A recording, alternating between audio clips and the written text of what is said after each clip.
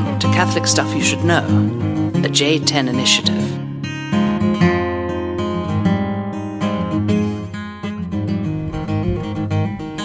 And we're off. We're off. I'm going to get in trouble for saying that because that's the Gregorian rant intro. Well, we're recording in their space again, so... that is true. If Father Brian listened to this podcast, he'd get angry at us, but he's never going to find out. Patrick Devaney might listen to this podcast. This is Jacob Machado. Father Sean Conroy coming to you live from the Gregorian Rant Studio. With Catholic Stuff You Should Know. Let's go. This is first one we've done together. Yeah, it's great to be with you. The new guys. This is a J22 initiative. That's right. July 12 years 22. later. 12 years later. So I don't know if this is a coup, a reformation, a revolt, but we are in charge. I'm going to go with a revolt. All right. Those old guys suck. Especially Father Mike Rapp. Father Mike Rapp. I've been living with Father Mike Rapp all summer, having some great chats. It's been fun. I've had him as a teacher, had him as a friend kind of peripherally, but living with somebody, you get to know somebody better. And yesterday we... Or for worse. Well, or for worse. But yesterday we, after breakfast, we're just kind of jumped into a deep dive, kind of theological, philosophical debate and conversation. And all of a sudden it's like, okay, so that's how at the end he's like, it's nice seeing how your mind works. And, yeah. And just, I don't think I've ever quite understood Father Mike's mind, though. It's pretty wild. It Dangerous is wild. Place. He has a very vivid imagination, which I don't. I remember being on the 30-day and stuff, the silent retreats throughout the seminary, and my spiritual director would be like, he'd be like, just imagine it, just take it to prayer and just think about it, imagine it. And I'm like, I don't know what to imagine. I grew up with TV. I need it to be shown to me. It's like the SpongeBob episode. It's like imagination. I can't believe I just said that. Father John's going to kill me if he listens to this. SpongeBob is anathema sit at seminary, at least by the professors. So. As it should be. Not a very good use of your mental energies, probably. Definitely not. Well, when I was in seminary, we had a bunch of guys watching The Simpsons, and because they were just like, oh, it's enculturation, I'm like, this is not enculturation. This is not what people need to know what American culture is like. Yeah, throwback to me and Father Mike's previous episode on engaging the culture doesn't mean you have to consume everything in the culture. I should listen to that episode, because that's one of my biggest vices. I always want to... I want to be relevant, man. I need to be relevant. I started a youth group here at Lourdes. Shout out to my youth group. They're the best. But they say all these weird phrases, and I'm like, what the heck does that mean? And they're so cool. They there's this one on, well, it doesn't matter. I probably shouldn't say it because it probably has, it's probably inappropriate. But nevertheless, they're always saying these phrases. I'm like, I don't know what that means, but should I repeat it or should I not? And I usually just ignore it.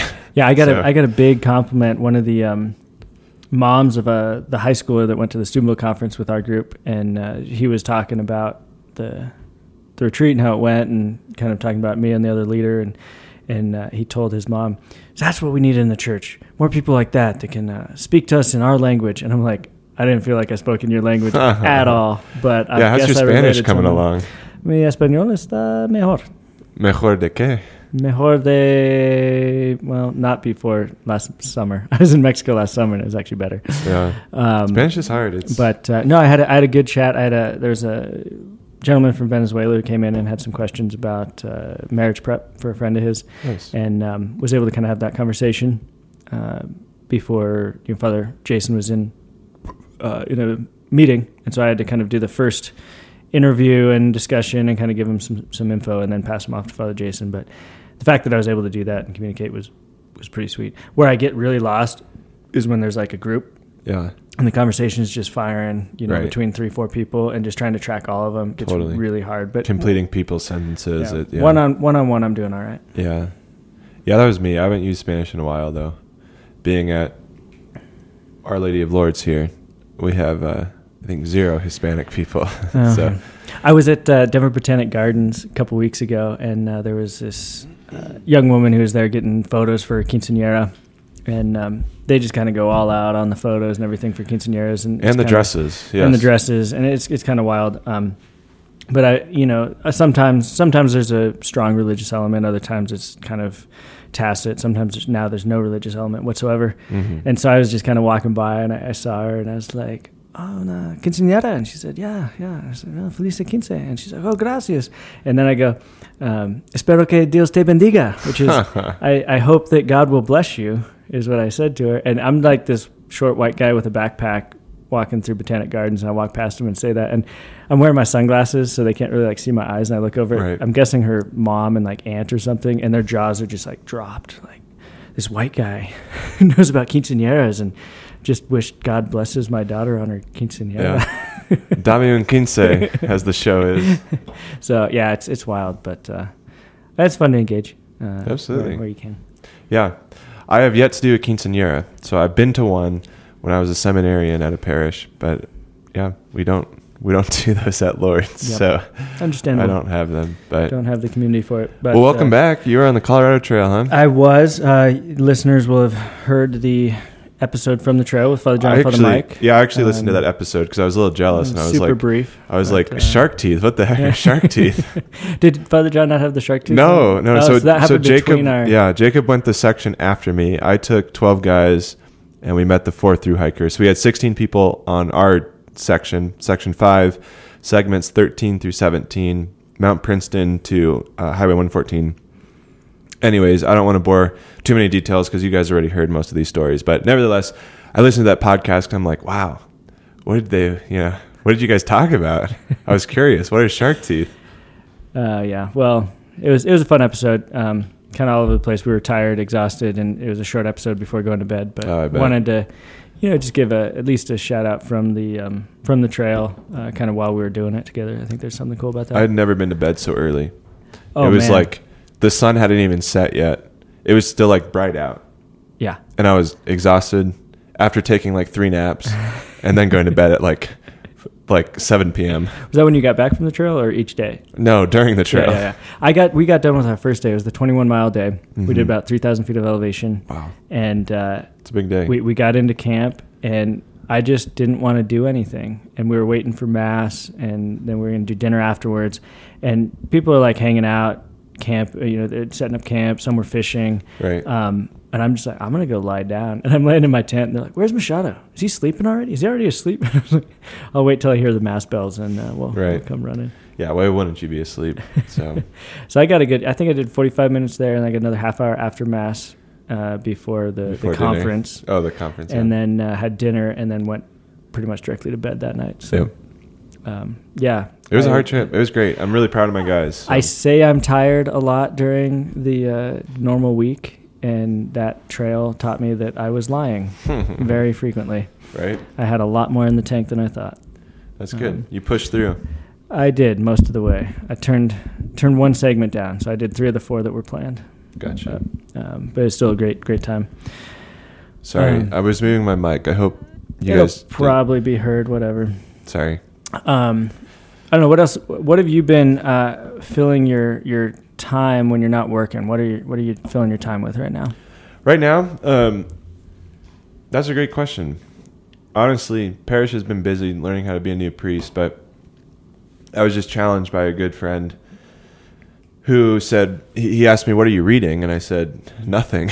And so he got mad at me, lit a fire under me. So the last 2 weeks, I've carved out 3 hours a week to do some reading, which has been great. Nice. And with A fiction or no, I mean I do read fiction time to time, but right now I need some intellectual contemplation. okay. I just haven't had that since being ordained. I think I've read 1 book since being ordained in 12 months, which just isn't great. It's probably better than some priests, sadly. But Father Trevor and I we've committed to doing a book a month, and right now we're reading The Silence of St. Thomas by Joseph Pieper, which I'm only about 20 pages in. So I started this week. I started a couple days ago, which has been good. The first essay that Pieper writes in that book is about St. Thomas's life, which has been really cool. Like, I just didn't know, kind of like he met St. Bonaventure. He was in the same university with him, as well as Albertus Magnus, St. Albert the Great. And there's just some really interesting things about his life. Yeah. He was called the dumb ox, but it's because he was silent. Yeah. Well, we read that in our introduction to Thomas did? class in philosophy, which is our, Nice. There's kind of rolling electives in philosophy, so you don't know what you're going to get, and it's not universal. Or we But- had a different professor. Yeah, Like yeah. we read the compendium of theology in that class. Or maybe, you know what? It might have been our introduction to theology class. It was one of the two, but we definitely read that book. And it struck me because that silence, it's got a twofold. Mm-hmm. It's the silence of St. Thomas because he would just observe and he was humble. And Right. so even though he was understanding everything, he wouldn't, speak up. It wasn't like, hey, look, I'm best in the class. And so they thought he was dumb because he wasn't speaking. Right. But then you also have the silence of St. Thomas at the end of his life when he goes much more into contemplative mode Mm-hmm. and is kind of even saying like, man, even what I've written is just straw compared to who God really is. And so He almost burned all his books. this is the model for theology. This is who the church offers us as the universal doctor to say, what he has to say is good. You should study him. And he's saying, what I have to say is still not really, in the end, completely who God is, which is not to say that we can't know anything about God. Right. But the experience of God, the encounter with God, is something even more than a theological system or philosophical system. Right. And if you're intimidated by St. Thomas, if you want to start reading him and you're not able to access him very well, I would recommend Joseph Pieper. Joseph Pieper is kind of, he takes Thomas and makes it a little bit more accessible for maybe the non-academic, you could say. So I've been doing that. I've been doing a lot of hiking. Obviously, the Colorado Trail, I did a lot of training for that. I have 8 14ers left, so been checking those off. I'm hoping to do 2 more this year, maybe 3 more, and then finish next summer with Father John. He has, I think, 6 left to celebrate Mass on top. He's already completed all of them, but wants to do Mass. So that's the way I've been filling my time, other than the usual kind of parish duties. Yeah, I've been filling my time by responding no to Father Sean's text. Do you want to go hike a 14er today? And Jacob's like, nope, I have the Spanish ministry at the parish. So yeah, it's been good. But well, I've been filling my non-work time with reading as well, but it's scientific reading. Nice. Because I think it was about 2 weeks ago now, the Large Hadron Collider in CERN fired for the 3rd time to create some collisions of proton particles and detect minute particle behavior. And I got interested in how that even works, how they even measure that. So I was doing some reading and some YouTube online school about that. And then the other really exciting thing on the science front is the James Webb Space Telescope. Just released some of their first photos. It's an infrared spectrum cameras. There's 3 on it, and this is out in orbit. I can't remember how many. It's orbiting the sun. It's not even orbiting Earth, which is super cool. It's like something like 10,000, 11,000 kilometers or 100,000 kilometers away from the Earth. It's crazy. Who knows? So it's in orbit in our solar system, orbiting the sun, and it's outside. It's beyond where even Hubble was, and it's taking photos of the infrared spectrum, which is the spectrum of light that we can't see with our eyes, but kind of pierces through a lot of the dust and particulate of the galaxies and the nebula. So we're getting these really detailed pictures of the light sources throughout the galaxy or throughout the universe, really, and it's really, really impressive imagery to just look at. But then seeing what they're discovering and finding, these galaxies that were receiving the light from 300 million years after the Big Bang or something. Right. Yeah, it's super close to the Big Bang, and so because whenever you're looking kind of back, or whenever these telescopes shots or images are taken, you're looking back in time because the way light travels. So they're hoping, they say they want to see the Big Bang if they look in the right spot, which I don't really know if that's possible. But yeah, I mean they're hunting it in a lot of different ways. And can we observe it? Can we receive? There's an interesting thing because we're expanding, and we're expanding faster than the speed of light. Right. So could you ever, if we are, then we'd never see it, and if we aren't, it's like, well, then that moment has already passed us. Mm-hmm. The light has already. If we're slower, if we're expanding slower than the Big Bang, that light will have already passed us. So we can only get so close. There's got to be a limit. Yeah. And then, I just love dabbling in this. I'm not a physicist or cosmologist, but it's fun to read about. Me neither. And, I was Father Spitzer, who used to be the president of Gonzaga. He's a physicist and astronomer, and he's got a series just kind of on science and cosmology, where he makes the claim. He's arguing for the symbiotic relationship between faith and reason, that they're not opposed. They're actually speaking of the same truths and pointing to the same God. And so he talks about he gets into the Planck time and Planck distance, which is where time and space hadn't expanded yet. So after the Big Bang, you don't even have time yet. Right. Milliseconds or whatever. More than that. I mean, we're talking infinitesimally small, near infinity small sizes. But just seeing a priest engage with an understanding of the science behind it, but then also kind of having the philosophy background to just say, this is why there actually has to be a beginning. And I was watching that recently too. It's on Formed, form.com or org, whichever. Form.org. Form.org. The Catholic Netflix. Yes, that was a good one too. So I like dabbling in the sciences. It's something to keep my mind sharp. That's not the same study, but kind of ends up feeding in. And you can see a lot of analogies or metaphors towards faith in it, which I love. Absolutely. So this is great. I love this stuff too. I love outer space and astronomy and even physics, but it's fascinating stuff. And just to go back a little bit, segue into our topic here, but we wanted banter episode all the way through. It's funny because J22 initiative, banter. I hate the banter, but I have to. Yeah, I don't know. I'm finding myself doing it more and more. So, by the way, I must say, I'm actually really enjoying being a host on this podcast now.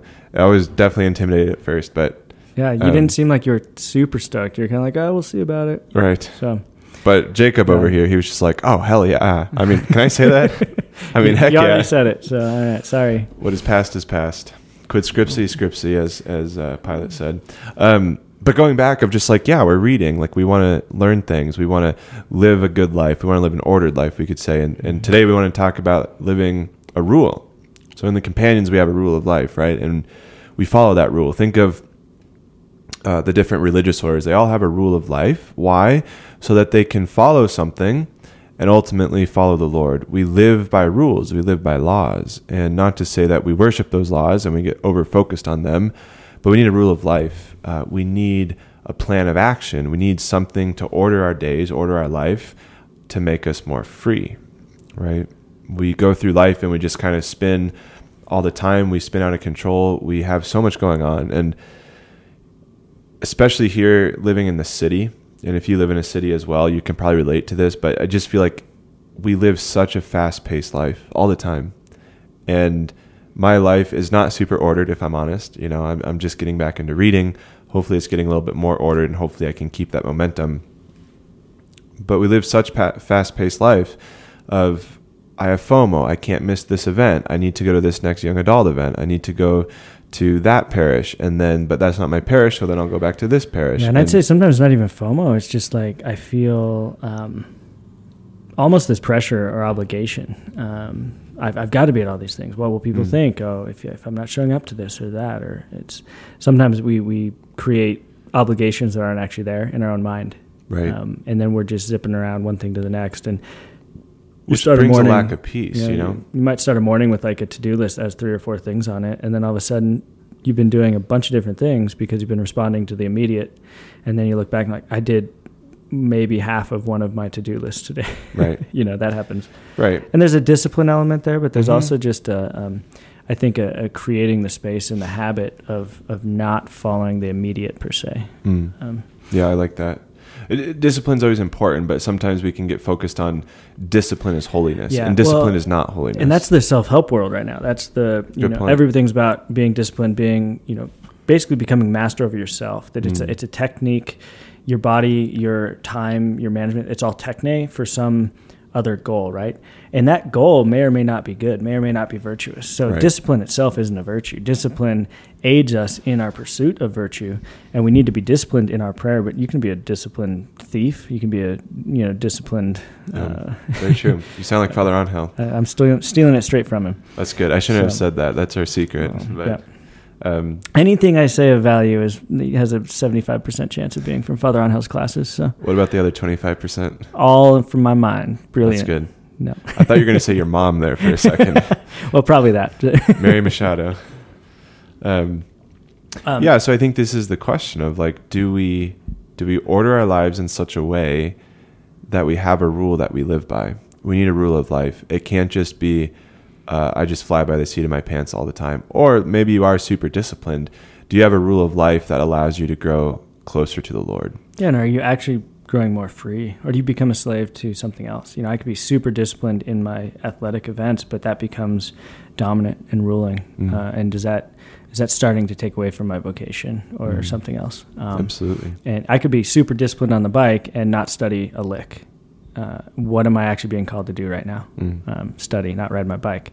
That's not a reason why I'm not riding my bike. I'm not riding my bike right now because I'm lazy. Sure. And I'm still sore from the Colorado Trail. But Me too. But we can make excuses, and we can all put almost noble obstacles from the true end that we're looking for. But I think I want to roll back even more. You said following law and kind of freedom, rules, to make us more free. We don't have a good understanding of law or freedom. We think of freedom as just the will to will, not what we're willing, not in dialogue with truth, but just the will to will. That's freedom, and that's not true. Survey Pincares puts the idea of freedom for excellence out there, and the freedom, he gives the example of somebody. I think I talked about this with Father John somewhere, so I won't go too long. But the idea of mastering a language or an instrument, you have to follow rules to become free to be able to create in that language or that instrument. And then the law then is not an oppression, not something that we get from kind of the modern contemporary philosophies of law as social contract. Law is actually something that orders and gives life and is something to be meditated on. The Old Testament, the righteous man meditates upon the law, meditates upon the Torah. The Psalm 1 talks about the just man will meditate upon the law of the Lord. He will rest by the stream of the Lord. He will put his roots like a tree to drink from that water. So this law isn't something that it gives life, it gives growth. It's not something that's restrictive. Whereas we think of it as a contract of okay, I've got to restrict my freedom with these laws so that societally we can get together. Whereas in the end, the law that God reveals to us is a law for our flourishing.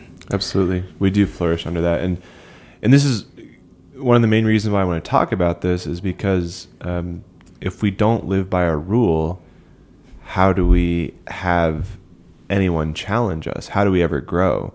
In the sense of one of the things that attracted me to the companions was we have a rule that we commit to, our rule of life. And in that rule of life, we have our statutes, and then we have our decisions that we've made and different things like this. And it's freeing because we commit to praying a holy hour together every day. At least if you live in household together, but everyone prays a holy hour every day. When I struggle with my holy hour, or like yesterday morning when I walked in late and Father Brian is just looking at me like, where have you been? I'm like, I didn't wake up on time because I was up too late or whatever. He didn't say that, but it's good accountability. If I don't live by a rule of life where I say I commit to praying a holy hour every day, what's going to prevent me from falling away? Because when I live by that rule, when I promise to live this rule of life, which we do in the companions every year, we make an annual commitment to it. If I'm not doing it, my brothers are going to say, hey, you need to go back to the promises that you made. Are you living this rule? Are you praying your daily holy hour? Are you celebrating Mass every day?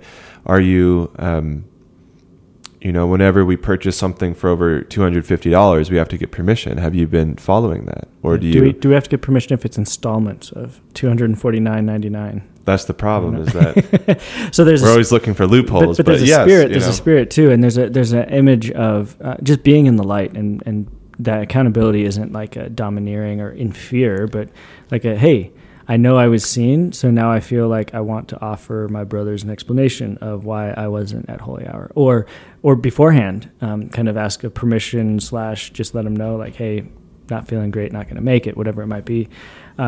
We can fall into the trap of like with text messaging. Mm-hmm. You can like be signed up for something now, and then an hour before be like, oh, sorry, not going to make it. And it's like, that's not really, that's not really great. But just being in dialogue is a big part of that. And the rule, being something outside of yourself helps a lot too. Exactly. Because if it's just in me, I'm going to change that with the whims of my desires, my mental acuity, my tiredness, my whatever is going to, if I'm hungry, I'm going to want a different rule, whatever it might be. Or we compromise, right? Mm-hmm. So it's like, I used to pray in seminary. There was a time where we prayed holy hour in the evening from 5 p.m. to 6 p.m. Or you still do that once a week with Lectio, Lectio Divina once a week, which we would always joke, instead of Lectio Divina, it's Napsio Divina, because you're so tired at 5 p.m. And so you always make compromises of like, okay, I'll show up slightly late because I can, take a nap real quick, or, I'm hungry right now, let me get a snack in, and then I'll go pray. But then you wind up cutting your holy hour to like a holy 45 minutes. Yeah. And then all of a sudden it's like 20 minutes, which really turns into like 10, because the other 10 you're praying liturgy of the hours or whatever. So we need that objective thing outside of ourselves to push back against. That way when someone says, how are you living? You can say, well, here's my measure. And again, this isn't like a law to say, to restrict us. It's to say, if you follow this, you'll actually be more free to flourish. Yeah. I think for me too, it's kind of when you create your own rule per se, and it just remains in you, and there's no kind of brotherhood or sisterhood or just community in it. It really usually goes the way of like a New Year's resolution. Mm-hmm. It's there for like a week, and then for 1,000 different reasons, it's like, I can't do that anymore. I got to change that. I'm going to do this, or you get frustrated because you're unable to do it. And you just kind of give up. You're like, man, I can never do it, so I'm going to be done. But when you do it in a communal setting, the brothers, the sisters around you are able to help you when you're struggling, but are also that check of, this is more than just in my mind. This isn't just a self-help problem. I'm actually trying to enter into this rule. But the big part about the rule too, what I think we don't often do is meditate upon the rule, to think back on the rule, to pray on the rule. I was terrible at this. I got the book, The Companion's Rule of Life, last year, and I got through maybe a third of it during the year. And it wasn't until Companions Boot Camp that I really kind of went through all of the rule. Which the reason why that's kind of funny, right, is because the rule is 33 paragraphs. It's not paragraphs. It's not pages. It's paragraphs. You could, if you do a paragraph a day, you go through the rule once a month. Right. It's not hard. But I hadn't committed to entering into meditating on the rule or letting the rule become part of my kind of spirituality. Right. And it's just hard because if it's just something that I kind of assent to once, I'm going to forget a lot of it. If it's just something that kind of gets passed down in strictly the oral tradition, it's going to have the flavor of when Father Sean talks to me about obedience, or when Father Brian talks to me about poverty, or when Father John talks to me about studiosity or something. It's going to have their character to it, which is good, but it's also not what was written. And so going back to this common agreed upon rule and letting it speak to me is important. And it's just like with the scriptures, we need to revisit and revisit. And so this rule transforms us over time because we revisit it, not so much because it's like I put it up on the wall, I looked at it once, and now it's like I'm living by the rule, but I've actually not let it begin to seep in and form me from the inside. One of the objections that's often given there, though, is the rule of life is not divine revelation. So why should I follow it? Like, as you said, this is just a bunch of dudes that got together and wrote the rule. And I think that is a fair objection of like, is this divine revelation? No, it's not. So why should I follow it? Mm-hmm. That's not the right question. The question that needs to be asked is this binding? Yeah. Do you want to be bound by, again, a law outside yourself to actually set you free, to go back? Even in the sense of like human freedom to choose something, I am free to choose to re-up it or not. So what am I doing if I'm saying I want part of this community, whatever community it may be, but I don't want to live their rule, Like, Right. do you really want their community? Right. You know, and so that the whole binding versus not, and it's kind of like a false dichotomy where it's just not honest. Mm-hmm. And yeah, it's not divine revelation, but it's steeped with scripture, allusions or references directly, and so it's flowing from the church's understanding of the priesthood and our understanding of the priesthood and common life and Christian life through scripture. And then we're assenting to that as something above and beyond. You know, obviously the first rule is going to be, 10 commandments, beatitudes, go and make disciples of all nations, things that Christ said. That's your rule. Mm-hmm. And we need to be living that as Christians and trying to be living that more and more. But since the beginning of Christianity, St. Benedict writes his rule of the monks to order so that they may continue to reflect on it. And they read the rule and they read scripture and they prayed the Liturgy of the Hours and et cetera, et cetera. But it's this assenting into it, And Right. once I'm into it, now I'm going to reflect back on it and let it be something that in the Christian community has come out of naturally as a charism to help me in my way as a Christian. Yeah, absolutely. And that's a good point. Like, what does rule even mean? It's not necessarily rule as in like law. Rule is the Latin regula, which is like a regulation, which is like a ruler. Think of a ruler. Like, we need something to measure up against. Are we following this? And it orders your life, as you just mentioned. It's an order. It's a rule. But then it straightens our life. Yeah. That's what a ruler does. It draws a straight line. This straightens out our life. This makes it good. And so one of the images whenever I think about this that comes to mind is, I don't know if you've ever been to like the Midwest or to a very, very, well, I guess the Midwest isn't necessarily flat, but to a very, very flat place. I went to school in Ohio. I've driven through the flat places, yes. Now, I've never been to North Dakota, but one of the priests up there, one of my classmates, Father Ben Franchuk, he once said, Eastern North Dakota is the only place he's been where if you're standing and looking at telephone poles, you can start to see the curvature of the earth. It's so flat up there that you look out on the plane and you start to see the telephone poles like get shorter and kind of curve because of the curvature of the earth, which I don't know. That's what he said. I've never been there, but that's hard for me to believe. But the way I think about this, the rule is we need telephone poles. So our life is kind of like those telephone wires, and they dip down in between the poles. We need our kind of pillars throughout the day to boost us back up. So we kind of, we swoop down and then we go back up when we have that pillar. We swoop down and we go back up. That's what I think a rule of life is so helpful with. And seminary does this extremely well because it's built into your schedule. Every morning you wake up, what do you have? The first pillar, you have Holy Hour. Mm-hmm. Things kind of go downhill because you're not praying in class. You should be praying in class, but I never did, right? And then you go to Mass, so you have that pillar again. And then you have, whatever it is, evening prayer or whatever. Now, this isn't going to be the rule of life for everyone out there. For those who are listening, it's like, what is my rule of life? What are those pillars? What are those telephone poles that I need throughout my day? Maybe it's 15 minutes in the morning. Maybe I need to pray the Angelus at noon. Maybe I should pray daytime prayer. Just take, 10 minutes of silence. I don't know, but what are your telephone poles? You need your telephone poles. You need your rule of life. You can't live it on your own, as Jacob said. It's like a New Year's resolution. If you just commit to it by yourself, you're never going to do it. Find a group of friends. Maybe it's your family. Maybe it's your husband or wife. But find a community and say, hey, let's commit to this. And when we're struggling, we say, did we commit to this? Is this an objective rule that binds us? And how can we support one another to live it? And sorry, I'm going long here. So just one last thing. Yeah, you're fine. This is, again, why I'm attracted to the companions, because it's like, I'm weak. I can't do this on my own. And to have brothers to say, yeah, I'm going to pray Holy Hour with you. Yeah, I'm going to celebrate Mass with you.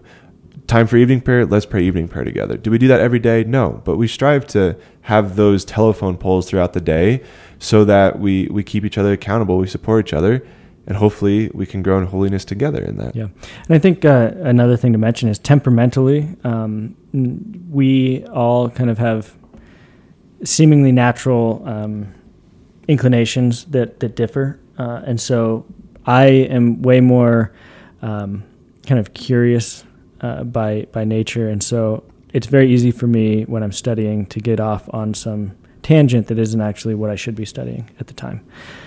Might be good, might be really interesting, but it's like, hey, you've got a paper due. That's what you should be working on.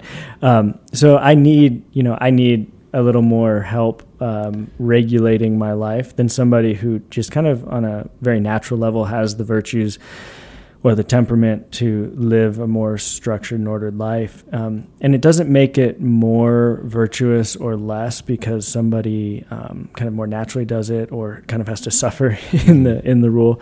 I suffer rules more than some. Right. Some guys love the structure and the rule of seminary. Other guys, me, really struggle with it at times because like, I want to go do this other thing right now. And so there's like a mortification of self that happens there, but there's an invitation to sanctity for everybody. And just as, the person who might be super regulated, needs to learn how to bend a little bit with, things coming to mess up the plan, and realize, I think there's a great gift of like acknowledging in obedience that I assent to a rule and I'm going to live it. And I'm going to mortify myself because I want to go do something that's more intriguing to me right now. But I assented to this rule, I'm going to go. That's a mortification. But then when I assent to obedience in a community, and then a brother comes and asks me something that messes up my plan, I can be obedient to him, and that actually sanctifies me as well, to then go and say, yes, brother, I'll help you with that, or I'll take care of that. Yeah. It's going to mess up my plan, but I'm not going to make him feel the the rage of, oh, you messed up my plan. Yeah. It's just like, yes, brother, I'll go do that. And so both of those sides get to be mortified by this community together. Again, we're talking about this from a very seminary, religious standpoint, priestly standpoint, because that's what we're doing. But I think it falls into marriage. But that's where I was going. Do you want to speak on that? Well, you're probably going to go better, but the relationship between husband and wife, there's obedience there, and there's obedience to each other. Yep. And there's a humbleness to serve the other, to die for the other, and but living a common rule. I mean, not being married, I can't imagine how hard it would be to live day to day if I don't have at least some common goal. It's like, what's going on here? Yep. A lot of fighting. So I don't know if you've been doing more marriage ministry than me, but. For now, you'll have your turn, I'm sure. Well, I think you hit the nail on the head. That's exactly what I was going to say, is that there's still an obedience to the other in marriage. And what are those things that you want to commit to in obedience to each other? So if it's, again, I know couples who pray morning prayer together, but if you don't like liturgy of the hours, that's fine. Like, what can you do in the morning? What can you do in the evening together? Don't just go to Mass each Sunday and then pray a meal blessing. Yeah. You need to pray together as a family. You need to do something together. Don't just do the bare minimum. Pray together out loud. I remember going to one family's house that every night before they serve dinner, and then as they're doing the meal blessing, they each tell the father goes, okay, what was the best thing that happened today and what was the worst thing that happened today? Right? The rose and the thorn is another way to phrase that. Another family's house I went to once, during the prayer, they all went around the table and said one thing they're grateful for the day. I think there's ways to pray together as a family, but you have to be obedient to that in the sense of like, commit to it. Don't just let it be for 1 week. Mm-hmm. Let this be a rule that inspires you, a rule that you live by, that if you're failing, your little son who's 5 years old can say, Mommy, like, why aren't we doing this anymore? This is an objective rule that we commit to that's outside of ourselves. So anyways, I'm repeating myself. I like the idea of kind of a family rule and an individual rule. You can have a rule for your kind of yourself on your own individual spiritual growth, and then you can have a rule for your marriage, and then you can have a rule for your family with your children involved too. And they can be kind of three. You're obviously going towards seeking sanctity, you're seeking heaven, but it's kind of three tiers of that. And so my aunt and uncle committed when they got married that one of them was going to go to daily Mass. Mm. It wasn't like, hey, we all need to go. We both need to go. Sometimes they go together, but, and I don't know if they're still, to the same commitment, but I talked to my aunt that, with few exceptions, one of them was going to daily Mass. Yeah. And the other would, take care of getting the kids up and fed and whatever. That's awesome. And they'd kind of trade off, but every day one of them was going to be going, and that was a discussion, and it wasn't always, every other day. Sometimes it was like a week or whatever. There's reasons. But that was kind of like a rule of their marriage. that was good for both of them individually, but was a rule for their marriage that they did as a team, which I think is a nice way to look at it too. Yeah, awesome. If you're wondering where to look for like what's a good rule of life, Opus Dei, this is kind of their thing. They do kind of the daily plan of life is what they call it, and they do it for lay people as well as priests. I found that to be really helpful. I don't live by it completely, only because obviously we have our own rule in the companions that I commit to. But if you're looking to kind of where to start, what to do, I don't know where to find that, but maybe just Google like Plan of Life, Opus Dei, or probably just Google like Plan of Life. I'm sure things would come up. Yeah, something that's super interesting too is we feel like societally we're creating new things, but we're often reinventing the wheel. We're not really creating something new. And so mindfulness is a thing out there. This daily mindfulness is just like all the rage in meditation, yoga, business gurus or self-help books. It's all mindfulness. And it's like, I don't have a problem with mindfulness, but mindfulness to what end? It's like discipline to what end? And the thing is, the church, we talk about how the church is so out of touch or out. It's like, no, literally the rule of life is mindfulness. The rule of life is, how am I going to live today and every day? And what do I do the first thing in the morning? Bring to mind my rule so that I can now order my day in light of my rule. So the rule of Benedict, the companion's rule, the Dominican rule, whatever the rule might be, if you're living it well, you're praying over it often, you're reflecting on it, it's kind of always there, you're chewing on it as kind of in the background, so that then you make decisions in light of it. But if you're never mindful of the rule means nothing. Right. And so this whole mindfulness is just like setting up your first day. The first thing you do, you think about, what am I going to do today? What are my goals? What are my deepest values type of thing? That's the kind of vocabulary they often use. And that's not bad. And that's not bad at all. But it's like, it's been in the Christian tradition. We might have forgotten it. We might have practiced it terribly. And that's why it's being picked up, in other places. And it's not that it hasn't been found in other traditions at times. But it's there, and it's not really new. And we have the tradition of mindfully reflecting upon, meditating on the law of God. I mean, that's the Psalms, the Torah, of Israel, this meditation, this chewing on the word. When I walk, when I stand, when I sit, when I rise. Yeah. Sorry, I forgot to talk in the mic there. Yeah, totally. I think, it's so important. So commit to some sort of plan of life, commit to doing something and do it with others. You're not going to do it on your own. You might have really good discipline. You maybe you can do it on your own, but it's not going to be efficacious in the sense if you're doing it with others. And maybe God's given you a huge gift of discipline. Share that with others, help others to overcome maybe some laziness or some vices that are there. And remember, this is ordered towards charity, towards love, towards the relationship of the Father, Son, and Holy Spirit, towards the Holy Spirit living in you, dwelling in you, that charity in you, the charity of God. Just as, we read, if you build without charity, or if you go to bed early or rise, later, earlier, go to bed later, rise earlier.